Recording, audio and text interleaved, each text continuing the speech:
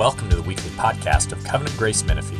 Each week, we gather to better understand the teachings of the Bible and how to live them out in our daily lives. We hope and pray that you're encouraged by this week's message. The book of James, it's full of rebukes and corrections. It's got straightforward instruction, and he does not pull any punches. He gets right to the point, right? And today is no different. So as we jump into this and we look at these passages, they're fairly straightforward, but they often get misapplied or worse, glossed over. And the reason is because as people will read through these, there's often this kind of thought is like, well, who is this talking to? And they'll start saying, oh, this is not talking to people in the church. This is talking about people who are outside of the church.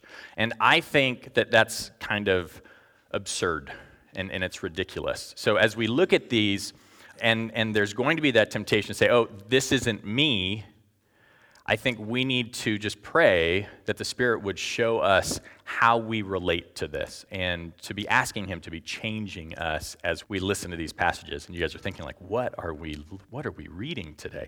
So we'll see in a second after we pray. Let's pray real quick. Father, oh man, we need you. Lord, we are flailing about without you.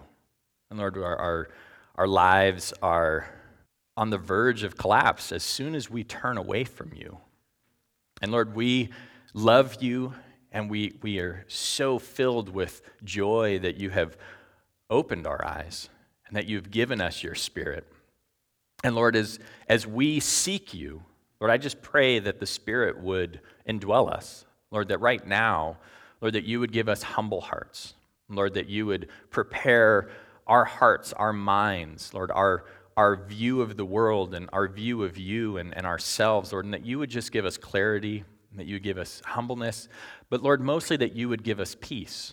Lord, that as we look at these passages, as James talks about arrogance and wealth and the sins that come along and injustice and all of these things that are wound up in this, Lord, I just pray that you would remind us of our position in you, and that would be what we hold to. Lord, that we would have conviction from your Spirit, Lord, but that we would feel no condemnation. Lord, that as we strive to become more like your Son, that we would have joy in that we would be drawn closer to you, not that your instruction would send us further away, because you are the one doing the work. So, Lord, we just lift up this time, Lord. I pray for my words, Lord, that they would be encouraging, Lord, that they would draw people closer to you, Lord, that it would draw me closer to you, Lord. I pray for your Spirit, Lord. I pray that you would just bless this time and that you would be glorified through it. So we ask this in the name of your Son. Amen. All right, so we're going to be in James chapter 4. We're starting in verse 13, and we're going to read through chapter 5, verse 6. So starting in verse 13, it says, "Come now, you who say, today or tomorrow we will go into such and such a town and spend a year there and trade and make a profit. Yet you do not know what tomorrow will bring. What is your life? For you are a mist that appears for a little time and then vanishes. Instead, you ought to say, if the Lord wills, we will live to do this or that. As it is, you boast in your arrogance. All such boasting is evil. So, whoever knows the right thing to do and fails to do it, for him it is sin. Come now, you rich, weep and howl for the miseries that are coming upon you. Your riches have rotted, and your garments are moth-eaten. Your gold and silver have corroded, and their corrosion will be evidence against you, and you will eat your flesh like fire. You have laid up treasure in the last days.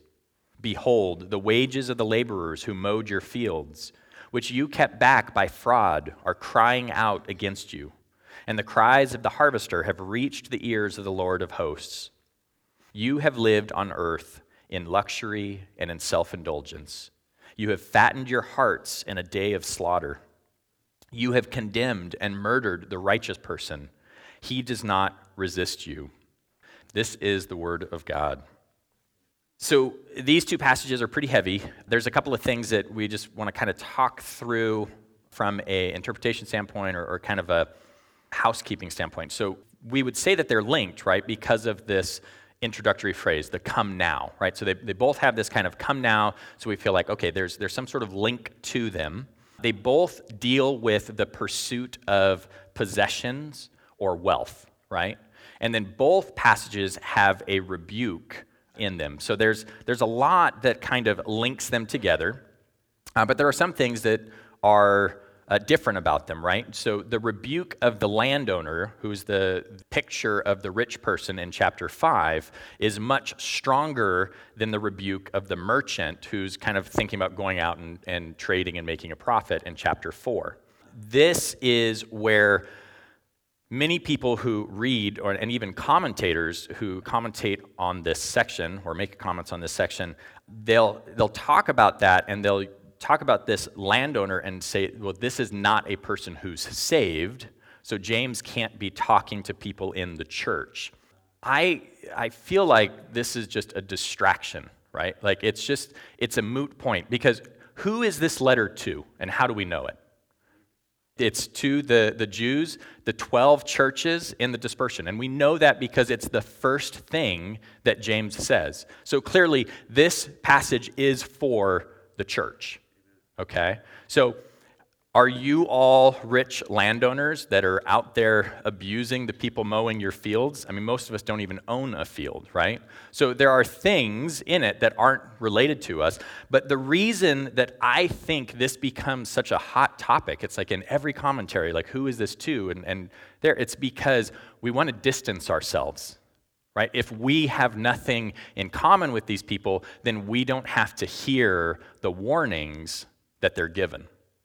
So as we look at this passage and we kind of go through that, we just need to be confident that the Word of God is here. This is for us. The Holy Spirit is going to reveal things in our hearts, and we need to take heed of that. And it's not going to be comfortable, right? I mean, whenever we hear things like this, it can be uncomfortable. At the root of what James is talking about in this section, in these two passages, is arrogance. And we see that in verse 16. It says, "As it is, you boast in your arrogance. All such boasting is evil." So we want to clarify that the arrogance is the issue here, because we see elsewhere in Scripture even a call to boast, right? What are we called to boast in? Jesus, right? We're called to boast in Christ, called to boast on the cross. We see that in Galatians 6:14 is a really good example of it. Paul says, "But far be it from me to boast except in the cross of our Lord Jesus Christ, by which the world has been crucified to me and I to the world." So the arrogance is the thing that James is really kind of honing in on. That's the issue, especially in that first section with the merchant. And to be arrogant, or to have arrogance, is to have or reveal an exaggerated sense of one's own importance or abilities. Right? So arrogance is thinking more of yourself than you should, okay? So who are people that we would immediately think of as arrogant, right? So the first things I thought of was an athlete who's trash talking because they think their abilities are better than the next person's, right? The second thing I thought of was a celebrity who wants to lecture and correct everybody and their moral behavior during their awards acceptance speech, right? Because they think that their views are more important than yours, more informed than yours. Just about everyone on Twitter, right? Every single person on Twitter is arrogant. They all think, my opinion needs to be heard by the world. It's really important. Right? So these kind of things we would agree this is arrogant behavior. But James is connecting arrogance to something that doesn't seem arrogant on the surface, right? I mean, we're kind of like, well, where is the arrogance? He says, it's in verse 13, it says, "Today or tomorrow we will go into such and such a town and spend a year there and trade and make a profit." Like, where is the arrogance in that? Well, this really wouldn't be any different than us saying, I mean, similar statements that we could make. Maybe it's just something lost in translation, but this would be like us saying, next year, I'm going to go enroll in such and such a school, and become a doctor or a mechanic or an electrician. And afterward, I'm going to get a job to support myself, right? Nothing arrogant that we would see in that statement. Or it might be something, different phase of life.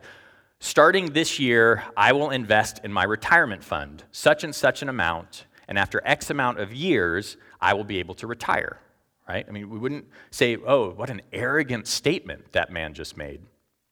So James is saying that there's arrogance to these statements, and we have to kind of figure out why, right? What is at the heart of this arrogance that James is seeing? He's saying that these statements have an exaggerated sense of our own importance and ability. You see, when we're measuring arrogance in our lives, we're measuring our arrogance by looking around at those among us, kind of looking at our abilities, our importance, and judging where our value is. And as long as we kind of stay in our lane culturally in the social norms, then we're not being arrogant. But in this passage, James is saying that the root of arrogance has to do with our position before God, not before man.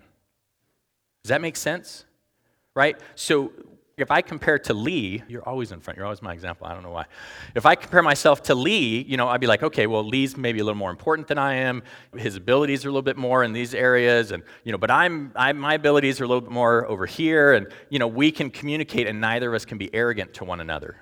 But when God comes into the picture, it changes our view of what arrogance is. And the thing that James talks about in chapter 4 with the merchant is that the merchant is looking at his own abilities to plan and provide. And he did not acknowledge God's providence and sovereignty over all things. He was not acknowledging his own ignorance and lack of control in his life. It was the confidence that he had in the future that was the root of his arrogance. And James points this out by saying that his life is a mist, right? It's like a morning fog that comes in, it's here for a moment, and it disappears. Our life, his life, is short, fragile, and very unstable, right? We can be in a great mood one day, and by the end of the day, everything could be turned upside down. Amen? Right? So we don't have this control. We can't make these plans in this great confidence. And when we do, James is saying that we are boasting, right? And that we're boasting in our arrogance. This is weird for us to grab. I mean, as I was thinking about this, I was thinking that, man, James kind of feels like self-confidence is arrogance. And that's like not a thought that jives well with our culture, right? I mean, how many times are you told to be self-confident and to be comfortable with yourself and to believe in yourself, right? And James is saying, before God, that's arrogance, right? So I mean, like this is hard. Like I was talking to my brother and Eric and Chad, and I was like, is this right? Like, am I reading this right? Like, am I coming to the right conclusions? Even as I'm prepping this, as I'm reading and I'm seeing these things, there's just this cultural idea inside of me that values myself so much, right? That it's hard to come to grips with this thought. Like, there's all these excuses that I want to make. It's like, well, it doesn't really mean that. James goes so far as to say that when we make these statements that we are boasting in arrogance, and that type of boasting is evil. I mean, those are like strong words, right? Why is it evil?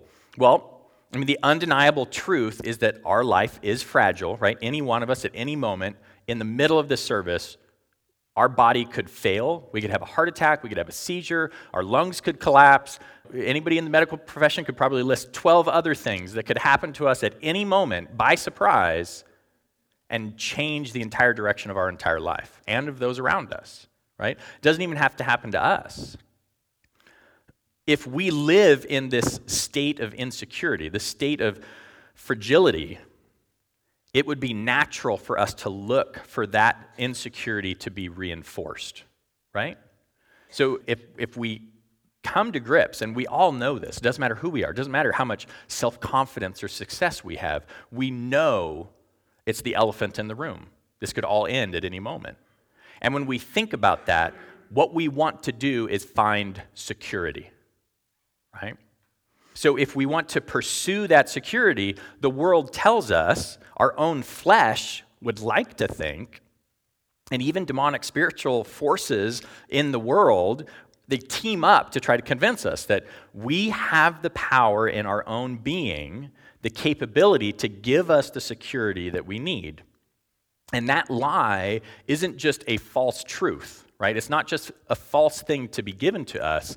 It's also rebellion against God, right? It'd be like if I created a banquet, right? And I laid all the food out on the table. And then you came in and you made your plate, and you put all the food on your plate, and you praised yourself for all of the preparation that you did, and you didn't even acknowledge that I was in the room.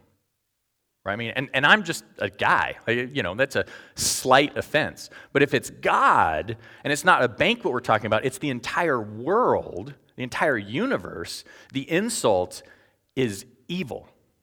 Right? So as this man, this merchant does that, James reveals that this is sin. I mean, this type of sin it's like the meat and potatoes sin. We've moved past milk, and we're getting into more of the intricacies of the deceitfulness of our hearts, right? We know Jesus is there. We're thankful that he's changing us, and he just continues to reveal these subtleties that continue to stray us off course. And he's like, okay, we've got this. Like, I'm going to chip away at this a little bit. I'm going to chip away at this a little bit. And James talks about how that sin works, right? If we go back to chapter 1, and we look at verse 14, James talks about how this sin starts really small, and then it grows into this death plague, right? So we see in verse 14, it says, "But each person is tempted when he is lured and enticed by his own desire. Then desire, when it is conceived, gives birth to sin. And sin, when it is fully grown, brings forth death." I mean, you and I, every human being who has ever lived, desires comfort and security. So when we're presented with this lie that's given to us by the world and the world system and all of the spiritual forces that are of the world, our own flesh, all of these things kind of reinforce this lie that our desire for this security can be met on our own terms. That sin takes root in our desire, and then it's given birth. Our approach to this should be to battle it, but we have to be able to identify it in order to fight against it. And that's kind of what today is. It's that warning of how it's happening. So it kind of plays out, according to James chapter 1, the desire for security is tempted. The temptation of security is to be found in ourself. Pride of our flesh gives in to that desire, and it's born, which could look something like what's happening with the merchant, where he's talking about making plans in his own desire. And it could look like those statements that we might say with our retirement or schooling or just making these plans. But it doesn't stop there necessarily, right? As we look at this merchant, and James ends that, now that you know that this is right, if you don't do it, it's sin. If we continue, that could look something like the landowner in chapter 5. Right, so we see these kind of disconnects, and the further along we get into this, the less likely we are to relate. Right, we might look at the merchant and say, "Oh yeah, I might make comments like that." But we look at the landowner and we say, "Wow, that is definitely not me." Right? But I believe that this is the extension of that same sin. Right? The rich landowner is an example given by James in chapter 5. He's not a real person, but he's just an example of the situation that many real people have lived out. If we look at the section there, we can see that he has fine foods, a fine house, right? These are the riches that could rot, right? Food and wood and lumber, things like that. He's got fine garments. He's got silver and gold. I don't think that it would be a stretch to think that someone in this situation would feel justified in the actions that they took to acquire these comforts.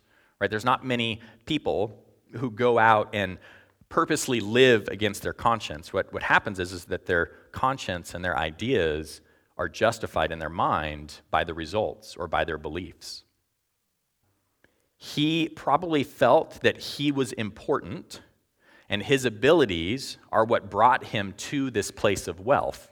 Right? People with wealth generally feel, right or wrong, that they were the driving force behind their success. Right? Even people who are not wealthy usually feel like if there's success, their temptation is to say, that was my success. Right? That's in all of us.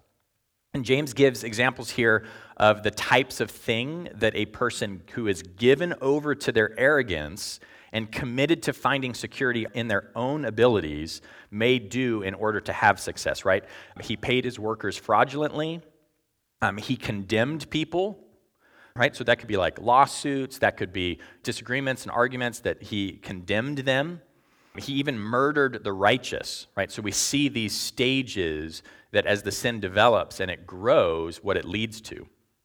And he did all of this in order to live in luxury and self-indulgence. The sin has fully developed into death at this point with his actions. And in this passage, we see that death being lived out even for the landowner in the end, right? We see the ultimate results of his sin before the Lord. And before we, kind of completely write the landowner off, it would be a good exercise to look at a couple of things that we might have in common, right? Because the temptation in a passage like this is to associate ourselves with the poor, associate ourselves with the victim. But we have ibuprofen. We have antibiotics, right? We all can eat any cuisine we want from just about anywhere in the world within 30 minutes. Right? We have a personal chef that we can pay to make our food. We have constant and consistent access to entertainment, to clean water, electricity, air conditioning, heating, and a very important statistic, most of us have more than one room in the home that we live in, right? So by world standards right now, just if those statements apply to you, you are wealthy, right? We are not poor. The problem is that we live in a nation of wealth, right?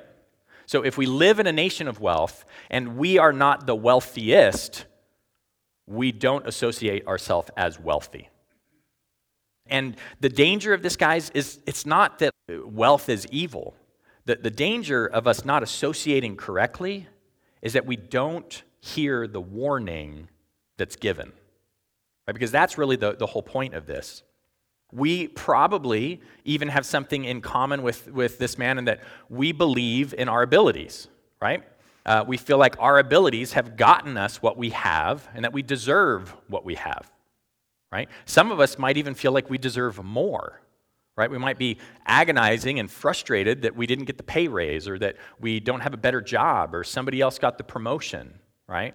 We might feel like what I really need is this thing and I want to be able to afford it, right? So we may even feel not that we deserve it, but that we need more wealth.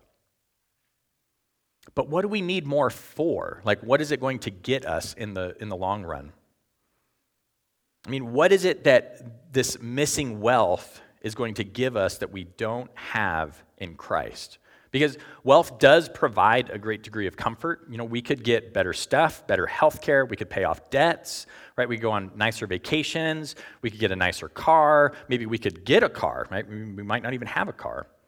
Wealth could give us a degree of security, but that security is still only temporary, right? So we're not negating the fact that we need resources to live here on earth, but James is giving us a warning that our resources could be an issue.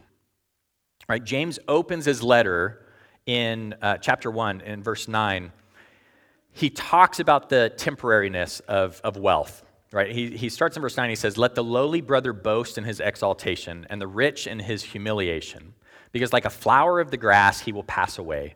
For the sun rises with its scorching heat and withers the grass. Its flowers fall, and its beauty perishes. So also will the rich man fade away in the midst of his pursuits." And that's what happened to the rich landowner in chapter 5, right? All of his riches faded away, his food and shelter rotted, his clothing was eaten by moths, his silver and gold corroded, his wealth, which was the source of his comfort, was gone. But not only was it gone, this is a really interesting thing about the passage, it also acted as a receipt for his arrogance, right? Like every bit of wealth that he had was a record of the injustices and the arrogance that he lived out. Have you thought about your stuff like that? Like my TV is a record of my purchases, right? If I buy the 40-inch TV or the 72-inch TV, it's like on my record all the time. If I buy the $10,000 car, the $30,000 car, the $80,000 car, like it's on my record all the time. I'm not saying good or bad. I'm just saying, have you thought about your stuff like that, right? Because that's kind of what this passage talks about with this man, is that each time he acquired something and used it for his own self-indulgence and luxurious lifestyle, it was a record kept against him. Each time he justified the abuse of another so he could have more, the cries were a witness against him, right? His wealth brought about by his arrogant pursuit of comfort and security, or, as it's called here, self-indulgence and luxury, right? Because those are just the living out of comfort and security, became a danger to him when he was taken in the midst of his pursuits. So, kind of look at these passages. What do we take away from this, right? Because this is heavy. I know, like, these are things we don't like to think about. Is wealth evil? I mean, is that what these passages are saying? I mean, should we all become transients who live lives of poverty and suffering to prove our righteousness? Not at all, right? Wealth is not evil. Boasting in your own power to acquire it is evil. That's the statement that James is making. Wealth is dangerous, and we need to be on guard, and that is why James gives us the instruction in that passage in chapter 1 to boast in our humiliation, right? So that's the solution that's come up. If we're rich, we need to boast in our frailty and our weakness and our ignorance, right? We need to constantly be reminding ourselves, not just to say, if the Lord wills, I'm going to go out and do this, but to believe it and to live by it, right? Because otherwise, we make these plans. What happens when those plans don't work out? We get mad, right? Like we get disappointed, we get crushed, we get frustrated. And who do we blame it on? God, right? Like we didn't say if he wills, and then we get frustrated with him because our plans didn't work out. Like that's how we're living arrogance out. And that's what this passage is talking about. We need to hold our wealth with an open hand and a dependent heart, right? And we all have degrees of wealth. I want to do an exercise as we kind of wrap up. I want you to think about all of the possessions that you have. I want you to begin to tally, right? Starting with your closets, right? Think about your closets. Think about how many shirts you have, how many shoes you have, how many pairs of pants you have, your jackets, your shirts. Just think about all of the clothing. And now I want you to move on to electronics, right? Think about your TVs, your phones, your computers, the gadgets that you have. Okay, now think about in your home, start in your bedroom, and start going through the furniture that you have, right? The individual pieces of furniture. And go through room by room in your house and think about all the furniture. Think about the pantry, the food that's in there, your refrigerator, all of that food. Okay, and those are our possessions, right? We got our cars and different things like that. Now, think about what you do for entertainment. Think about the funds that we're spending in entertainment, right? The funds that we're spending in fast food and on restaurants and vacations, and think about that. So keep the totality of all of these possessions, all of the wealth that God has given us. And I'm going to read a passage in Mark 10. And I want you to put yourself in the place of this man who kneels before Jesus. I mean, imagine that Jesus is standing here and he's getting ready to go somewhere, and you walk up and you interrupt him just as this man did. Starting in verse 17 in chapter 10, it says, "And he was setting out on his journey," this is talking about Jesus, "and a man ran up and knelt before him and asked him, 'Good teacher, what must I do to inherit eternal life?' And Jesus said to him, 'Why do you call me good? No one is good except God alone. You know the commandments: do not murder, do not commit adultery, do not steal, do not bear false witness, do not defraud, honor your father and mother.' And he said to him, 'Teacher, all these I have kept from my youth.' And Jesus, looking at him, loved him and said to him, 'You lack one thing. Go, sell all that you have and give to the poor, and you will have treasure in heaven. And come, follow me.' Disheartened by the saying, he went away sorrowful, for he had great possessions." I feel like we can read that passage and we can separate ourselves. You know, it's a good exercise to just think about, how do we hold on to our wealth, right? I mean, this man was in a very different position, right? Jesus was before him and saying physically, "Follow me, come with me, let go of the life that you have right now and follow me right now." And Jesus is saying that same thing to us, but our following him is not walking right with him. So we're in different positions. And I don't want anybody to mistake today that we're saying you have to sell everything that you have, okay? Nobody needs to walk away with that in their mind. But we do need to take an account, right? That's what this is about.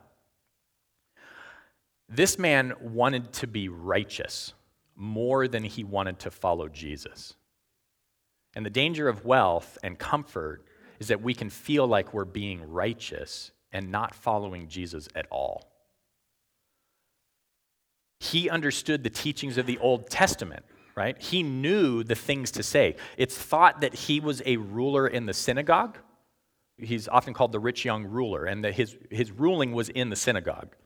So he knew the religious things to say. But he thought that his actions were keeping him pure and his abilities were keeping him righteous, and that he had earned eternal life. Jesus exposed what the man really loved and what he really worshiped by asking him to give it up, asking him to submit it to his authority. And we just need to do that. So the passage doesn't end there, though, and the rest of the passage is what I want to close on. It says, Jesus looked around and said to his disciples, "How difficult it will be for those who have wealth to enter the kingdom of God." And the disciples were amazed at his words. But Jesus said to them again, "Children, how difficult it is to enter the kingdom of God. It is easier for a camel to go through the eye of a needle than for a rich person to enter the kingdom of God." And they were exceedingly astonished and said to him, "Then who can be saved?" Jesus looked at them and said, "With man it is impossible, but not with God.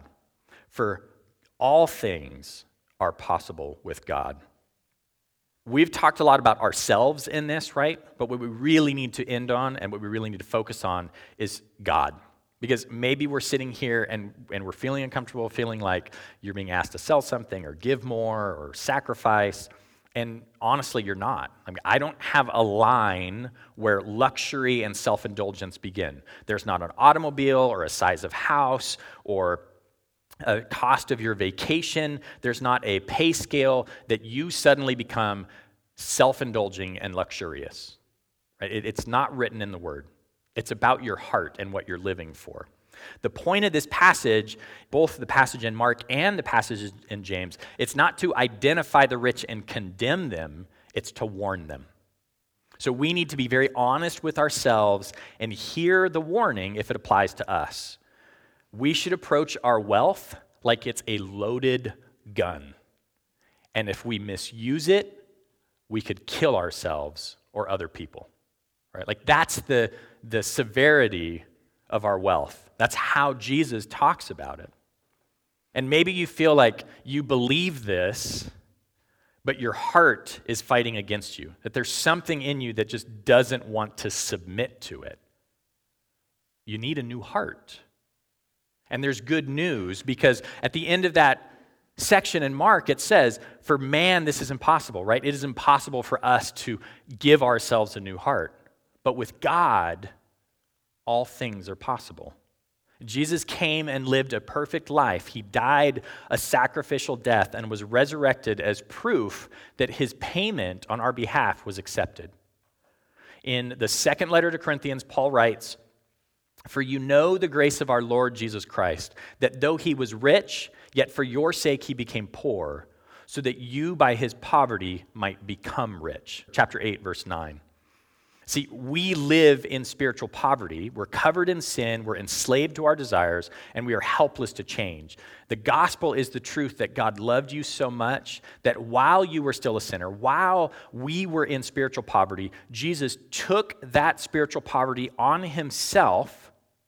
He paid the debt that it had created through the sacrifice of the cross, and he gave us the riches of his glory, his spirit, his heart, so that we could be resurrected with him for eternity.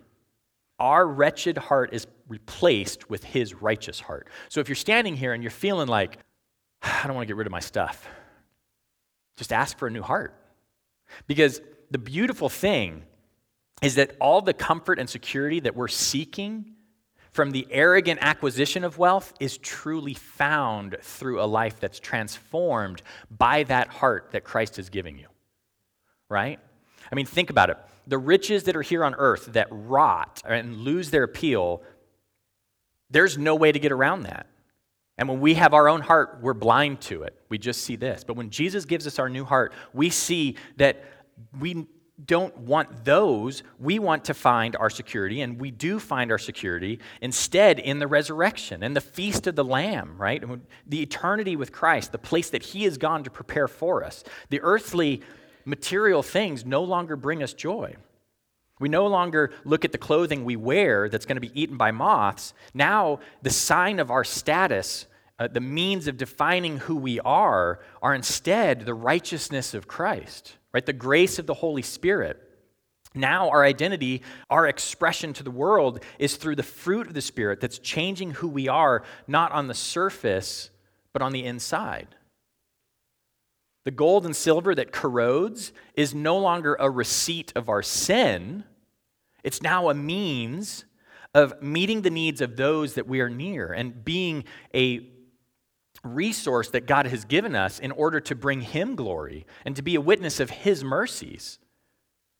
The life that was like a vapor described in chapter 4 that gives us insecurity and improves the fragility and the uncertainty is now given purpose and longevity. And not just here on earth, but for an eternity when we receive glorified bodies free from the sickness and pain of a fallen world that's corrupted by sin. This is the trade that Jesus is making, right? All of the security and the comfort that we desire here is offered through the gospel, right? And as we see that, as we make this trade, we can look at that rich young ruler, and this is what Jesus was offering him, and he walked away disheartened and sorrowful. Why? Because wealth is dangerous, and it can blind us. Right? So, James reminds us, and he calls us to action because your new heart will change who you are every day as you grow to be like Jesus. And that's what we want to end on, right? We want to take away. Wealth is dangerous. We want to do an assessment. We want to think about what we're doing in our life. But the thing that we really want to remember is that the new heart that Jesus has given us will change our desires and the way that we see those things. And that is great news. Amen? All right, let's close in prayer. Lord, I just pray that no one would leave today, no one who's listening to this would leave and feel condemned. Because there's such great hope, Lord. The lie that would make us feel condemned, that somehow our possessions are going to give us joy.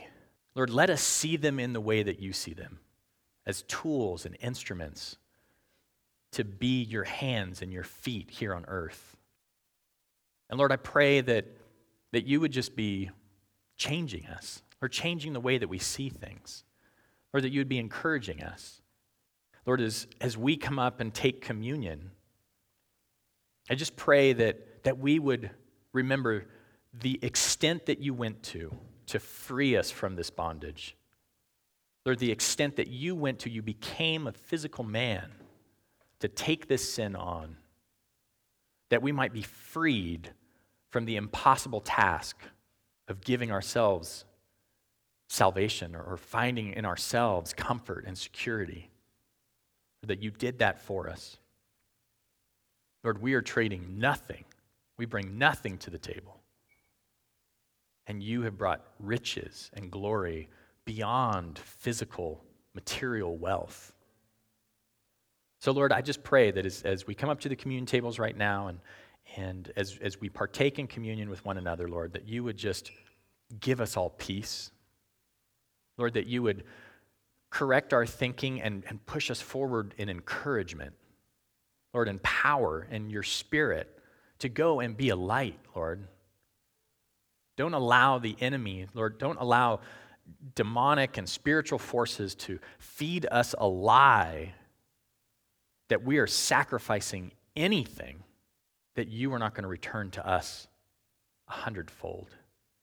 So Lord, I just pray for myself, I pray for my brothers and sisters, Lord, I pray that we would grow in you, that we would be glorifying to you, or that you would be blessed. We love you and we praise your name. Amen. Thank you for listening to this week's podcast. If you'd like to know more about our church, you can email us at info@covgracemenifee.org. May the Lord bless your week and guide your steps.